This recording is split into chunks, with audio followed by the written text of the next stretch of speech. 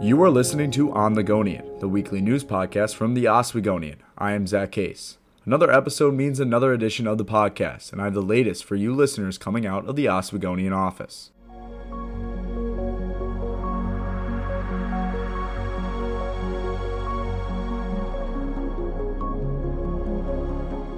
In the news section, Editor-in-Chief Annika Wickham reported on the delays impacting renovations to buildings on campus. The story is headlined by multiple construction projects that are taking place at the same time due to the halt in construction during the COVID-19 pandemic. Smaller renovations to Sheldon Hall and Little Page Dining Hall are being completed while the Hewitt Hall construction project is currently being stalled. The second phase of the renovations will not be approved until October 2nd.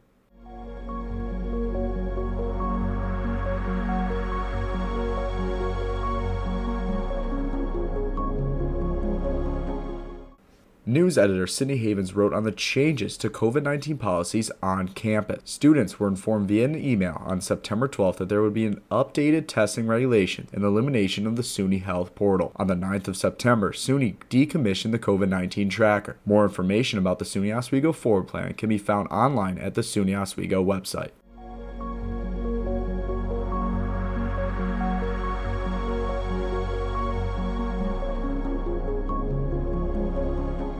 In the Laker Review section this week, stories range from reviews on Cars on the Road to the video game Splatoon 3. And in the opinion section, writers touch on the decline of movie theaters, how national days are used for marketing, and reflecting on the COVID-19 pandemic.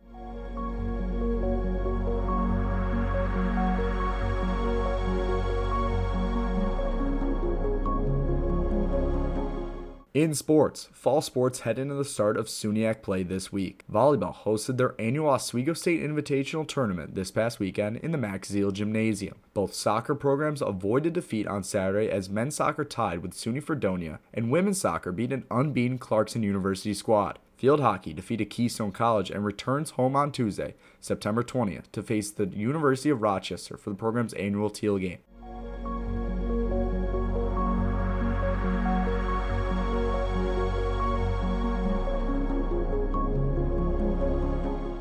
Thank you for listening to On the Gonian. For these stories and more, please visit our website at oswegonian.com. To find more Oswegonian multimedia podcasts, head over to the podcast page or search the Oswegonian on Apple Podcasts or Spotify. The Oswegonian is a completely independent newspaper run by students attending SUNY Oswego.